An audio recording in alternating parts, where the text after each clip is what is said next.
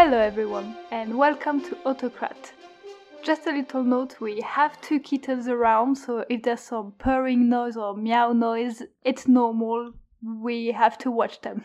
Yes, I'm going to try and make sure that the noises don't make it into the audio, but you might hear some slight disturbances, and if you do, that's why.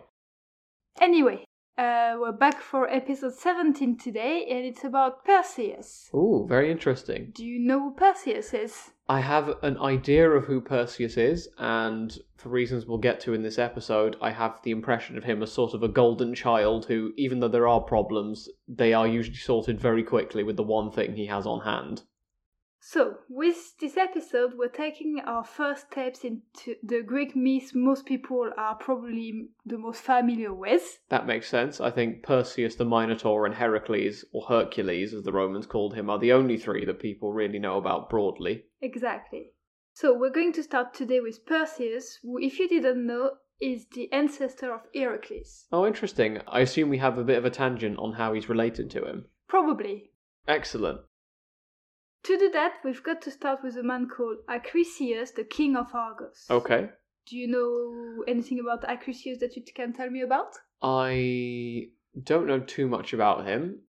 I think he's Perseus' grandfather, and there's something to do with a prophecy, which I can only assume came from Gaia, as all prophecies do. Well, Acrisius asked an oracle how exactly he should go about getting sons. Okay, I mean, maybe Acrisius hadn't had the talk yet about how the birds and the bees works. Yeah, not everybody gets to talk about the bird and the bees. No. The oracle told him a grandson via his daughter would be his death. That's almost entirely the opposite thing of what he wanted to hear. This oracle doesn't exactly know how to answer questions. And also, why does he start with that? Like, why not just tell him, you need to find a woman and blah blah blah, bird and bees? Why immediately don't have one with your daughter? I mean, no, I think what it means is I think he has a daughter already, and the oracle just leads immediately with a prophecy about his death instead of about how he can get sons instead of daughters. But, I mean, I guess if you're going to be killed, maybe lead with that if you're an oracle. If you didn't know that, he had previously wanted Danae to marry, which is his daughter. Okay. But after he heard that changed his mind. Okay. Yeah, I suppose a prophecy saying that your daughter's kids are going to kill you would change your mind about whether your daughter should have any kids. And did you know what he did as a response to this? Tell me. Well, he shut his daughter away underground. Okay, it's a drastic form of family planning, I suppose. But yeah, that's not the response you want. Very appropriate kind of response. Yeah. While underground, Danae falls pregnant. Okay, wow. This might have been by a mortal man called Perseus. Okay, so possibly a jailer who happened to see her once every few days, something like that. I mean, I'm assuming there are probably Danae Proteus fanfics out there. But, and I'm sure this will surprise everyone, yes, it could also have been Zeus. Oh, wow, such a shock. That never would have occurred to me. So if it had been Zeus, he would have come into the form of a golden shower which literally fell into her lap. Okay, it's not in the usual list of plays, I suppose, turning into a gold shower to woo someone, but hey, if it works, I guess. I mean, Zeus does do stranger things, or at least equally strange things, as we'll see with, for example, Helen of Troy, but hey. This son that was born from that union... Yes. Can you guess who he was? I think it might be Perseus. It is Perseus, called like this because he was beautiful, okay. Also known as Eurymedon. He's also blonde, in case you wanted to know. I did want to know that. There does seem to be a thing of sources randomly listing people's hair colour for no reason. And as a fun fact, there is actually a King Perseus of Macedon who will appear much later in the story. Right, yes. I think, isn't he near the end of the Hellenistic Age? Otherwise known as when the Romans just squashed the Greeks completely. Exactly. Okay. But don't get those two confused, alright? No.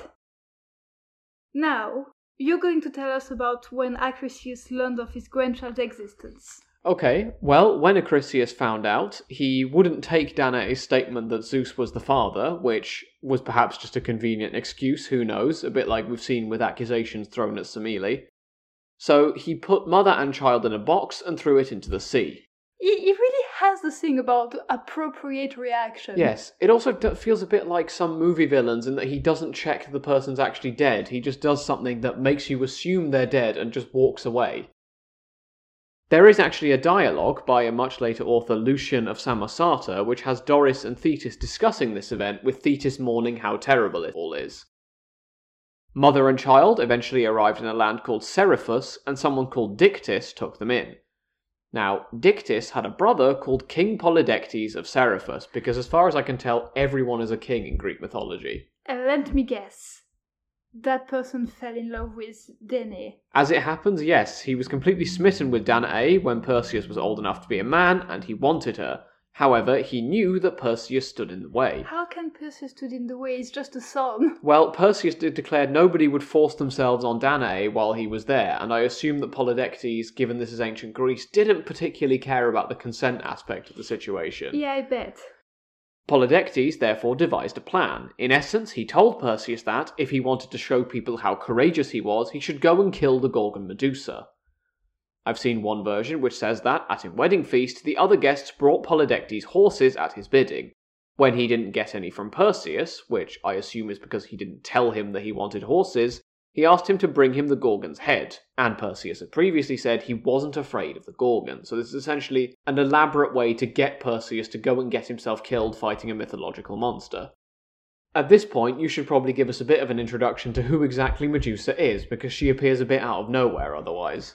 Well, Gerber says that Medusa was a mortal woman who didn't like her homeland and asked Athena to bring her somewhere south and sunny. Okay. Do you think Athena responded to that request? I mean, given what I know about Medusa and how she ends up, I'm guessing it doesn't go well, but it does feel a bit like Athena's the travel agent of the ancient Greek world if she accepts it. So Athena didn't bring Medusa where she wanted to be. Okay. So Medusa grew upset and vowed people wouldn't think Athena was pretty once they saw her, and for that reason Medusa's request had been refused. Right, so she's giving her a sort of jealousy motive for refusing it. Exactly. Okay. This doesn't feel like a good idea from what I know about other myths like Arachne. Don't insult the god's talents or appearance. It just doesn't end well. In response to that, Athena gave her snakes for hair and Right. said that one look at her would petrify people. Okay, so turn people to stone. As the myth says, yes. Yeah, yikes. In Ovid's Metamorphoses, Medusa's origin story is a little different. How about you tell us about it? Yep, well, there's only really one sentence here. Poseidon sleeps with her in Athena's temple, and Athena turns her into a Gorgon because of it. Presumably this is because it's, well, a violation of temple sanctity for gods to be sleeping with mortals in it. We're leaving that in. It's so cute. Yes, Felix, Medusa's very scary. This was the origin story about a bit of Medusa. Yep. But let's go back to Athena for a bit and to Perseus, because we have something to tell you. Yes, we last left Perseus on his merry way to go and kill the Gorgon with some plan. He doesn't seem to have worked out what yet, or the text doesn't say. But at this point, Athena and Hermes help him out, and tell him to go to the Gorgon's sisters, who had an eye and a tooth between them. So there's 3 individuals who share an eye and a tooth. They'll be able to help him further. That sounds weird. Yeah, they pass it round, apparently. Good.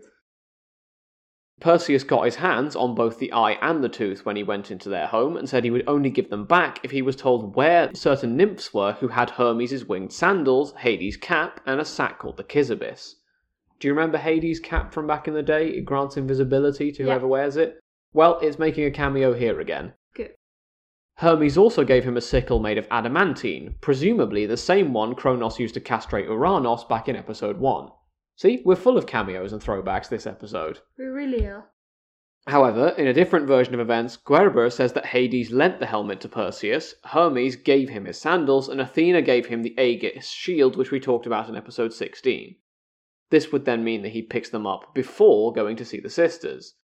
Then again, he might have found these items after they told him, well, you can use them, but they're located somewhere, we're not going to tell you where, but that's just my attempt to reconcile these 2 different narratives.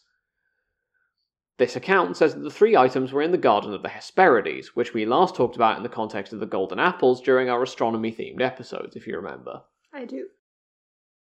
This account says that Perseus got the eye and the tooth because the 3 sisters couldn't see him due to the cap he's already wearing, and that he got them as they made their way around. But he could have done this as well, I suppose, without the cap of invisibility, because, well, these people have one eye between them and it's being handed round constantly. Eventually, however, he made his way to the cave of the Gorgons and found them asleep.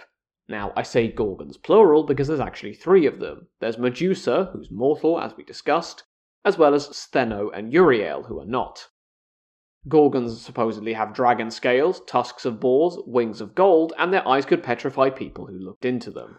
Like in Harry Potter. Yes, I suppose a little bit like in Harry Potter. So, their gaze can turn people to stone, right? Well, Perseus got round this by looking at a reflection of them in his bronze shield on the advice of Athena. He cut off Medusa's head, and from her neck sprang Pegasus and Chrysaor, Medusa's children by Poseidon. Does at least one of these names sound familiar to you? Pegasus. Yes, that is the Pegasus, the winged horse.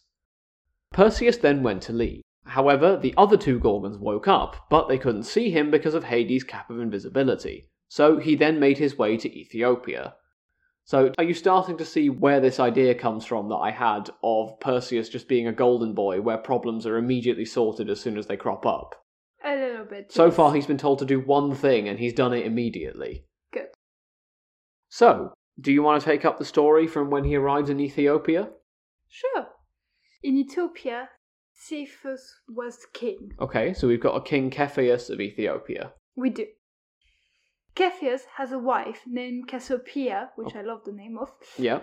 who said about herself that she was prettier than the Nereids. Okay, again, please stop doing this. Boasting in front of the Greek gods just really doesn't end well.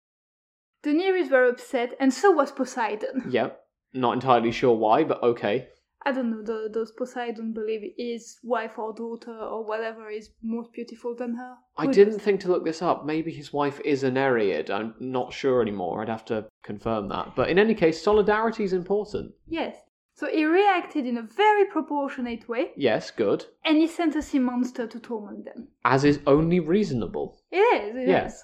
I've lost count of the number of times that I've sent a sea monster to deal with someone after they make a completely flippant remark. Exactly. An individual called Ammon had said that if their daughter Andromeda was given to the monster, their troubles would stop. Okay, standard fantasy trope, sure. Also, note the name Andromeda. Yeah, like the constellation. Yeah, and the galaxy. And Cassiopeia, like the constellation. Yeah, I think all 3 of them actually are star-related things. I think Cepheus is a constellation as well. Cassius' people made him go through with it, and he was bound to a rock for the monster to find. Okay. That's mean. So I assume at this point Perseus shows up, flying through the sky on his winged sandals. Perseus arrives, Yes. and he falls in love with her at first sight. Okay, as you do. Whenever you see someone chained to a rock by the coastline, you think, is this love? So he makes a deal. Yep. If he manages to kill the monster and rescue Andromeda, he could marry her. Okay, I'm assuming that, like all Greek myths, she was given absolutely no say in this. Probably not. Cepheus agreed, and now you're going to tell us about how it went. Yes, so on to the fight with the sea monster. Perseus wounds it in the shoulder, and it thrashes about. He then has to dodge the monster, wounding it where he could, so you can just imagine him hovering around like the world's most painful hummingbird at this point. However, its wings, which it apparently has, were too heavy for it to fly. Near the end of the fight, Perseus landed on a rock once he thought his sandals couldn't hold him anymore due to moisture, so I'm assuming the wings can't get damp. Presumably that's in the instruction manual, but hey, we're in the middle of a fight, no time to read them. Perseus stabbed the monster in the guts several times, and after the battle, Perseus washed his hands in the ocean and put Medusa's head on some seaweed. I'm not entirely sure why he's still carrying that throughout the whole fight, that just seems heavy.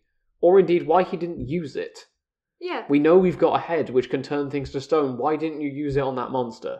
It seems very odd. Maybe he wanted to prove himself, I don't know. Anyway. It's his little token. After a fight, he gives a token. Yeah, a very heavy, head-shaped token that is also relevant to the purposes of ecology, as it turns out, because when Medusa's head landed on the seaweed took on the properties of Medusa's blood and became coral. Ah.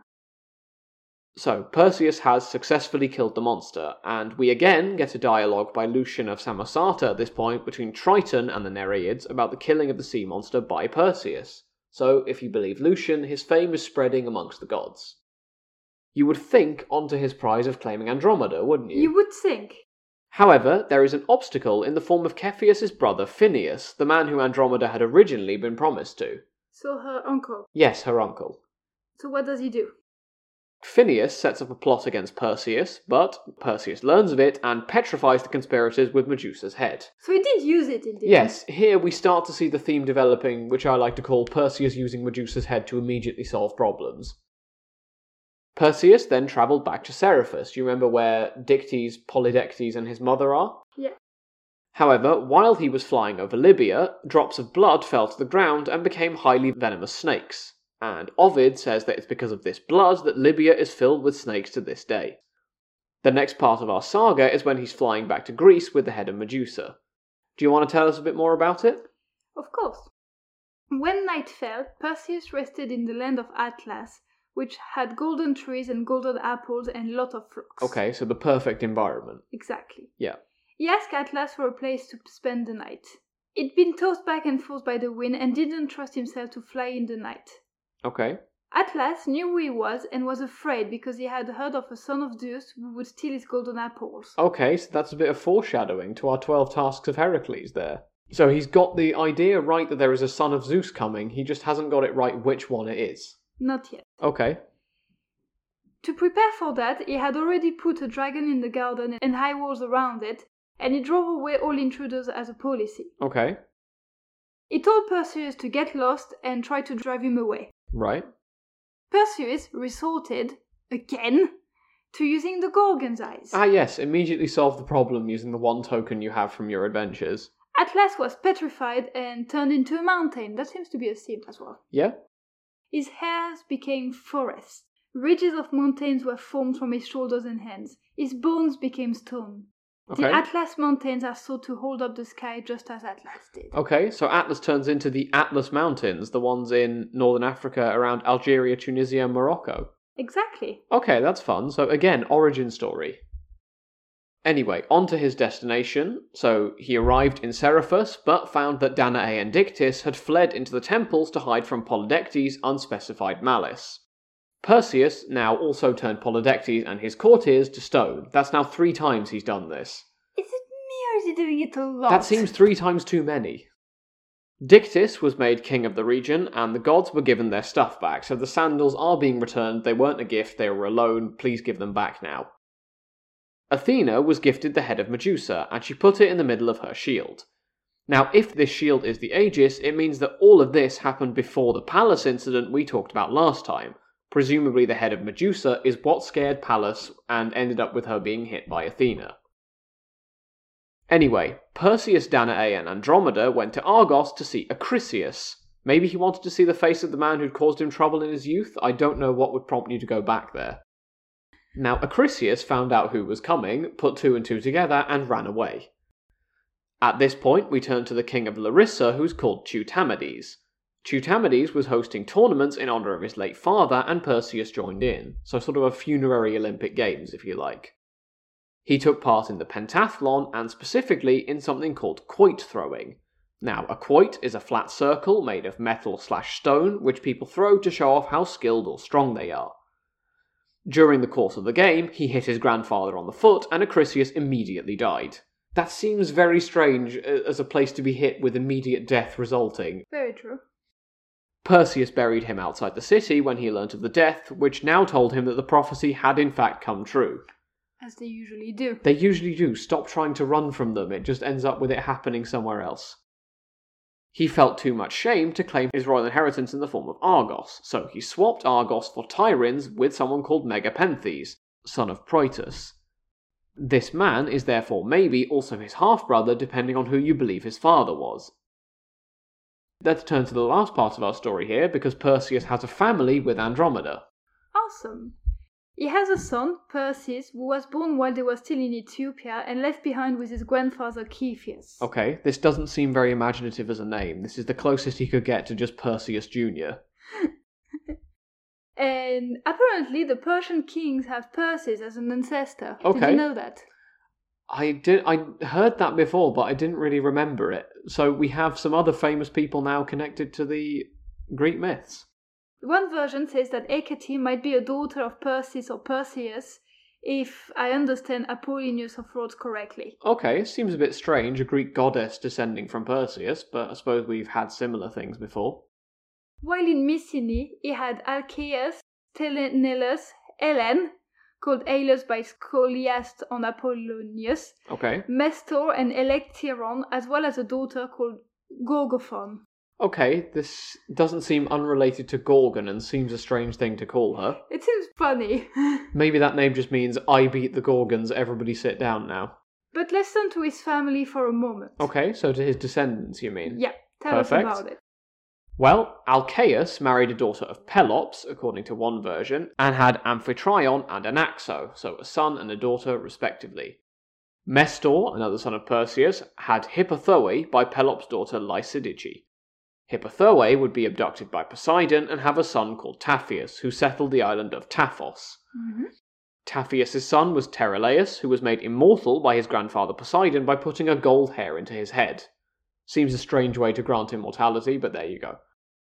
What's fun for Hellenistic audiences is that Antiochus was the name of one of the sons of Tereleus, so we've got a much later Greek name showing up in Greek mythology.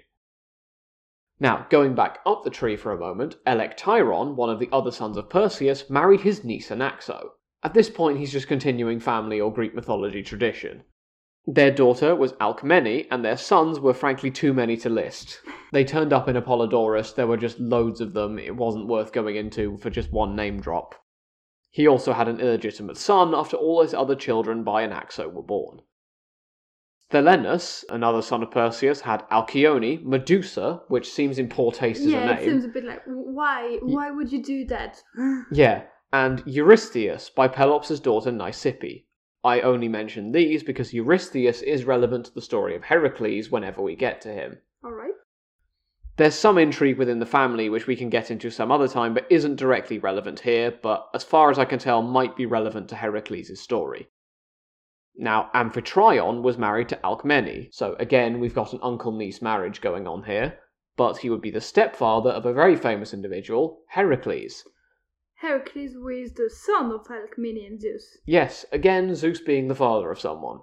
This also means, if you're looking for a strange family tree, that Perseus is simultaneously the great-grandfather and the half-brother of Heracles. Why not? Yeah, why not? That sums it up quite well. Now, you might think, can we put Perseus in our chronology that we've started building up? I don't know, can we? Well, this is a little bit more difficult. This is because the account that has Heracles doesn't contain a full date, so the Parian Stela, which we mentioned before, has a bit of a date when it comes to Heracles, 1000 and something, but the rest's been lost. However, the events around him are said as happening in 1062 and 1031 of the counting down timeline we discussed in episode 15.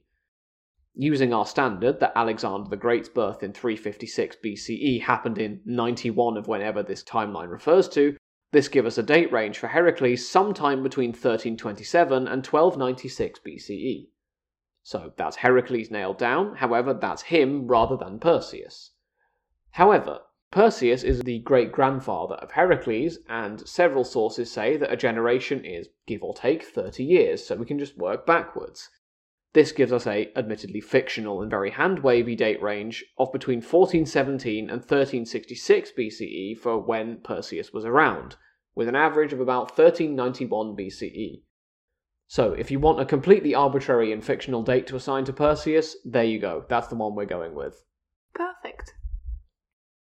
Okay, so that almost brings us to the end of today's episode. However, I do have some distressing news to report, actually. Oh, what's happening? Well, there's been a break-in at the Autocrat Palace. There has been? Well, the wall's been breached, Kerberos has been bought off with some meat, and I don't even want to talk about what happened to the terracotta army we had outside. Sounds like someone's on a quest? Yeah, it's very strange actually. They didn't take anything from the vaults, but there's this recording that was left in the middle of the floor. I mean, I'll play the clip, because that seems to be what they want, but, well, enjoy.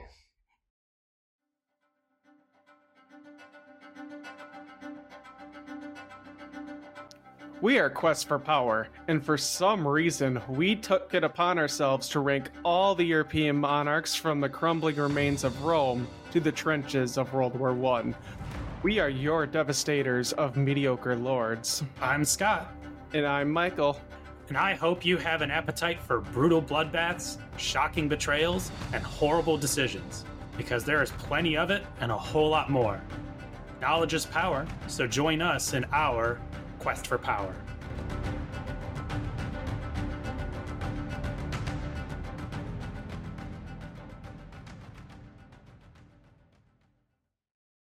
So, there we go. Feel free to check out our friends and collaborators' quest for power on wherever their podcast can be found, and that actually brings us to the end of today's episode now. So, thank you all very much for listening. Thank you, and have a good week, everyone. Yeah, have a great week. Was Perseus what you were expecting? Not really, actually. Because you told me we were going to be about Medusa, but I didn't really understand. But Medusa would be like a paragraph. No, Medusa barely features in the story. The story basically seems to be Perseus was a problem.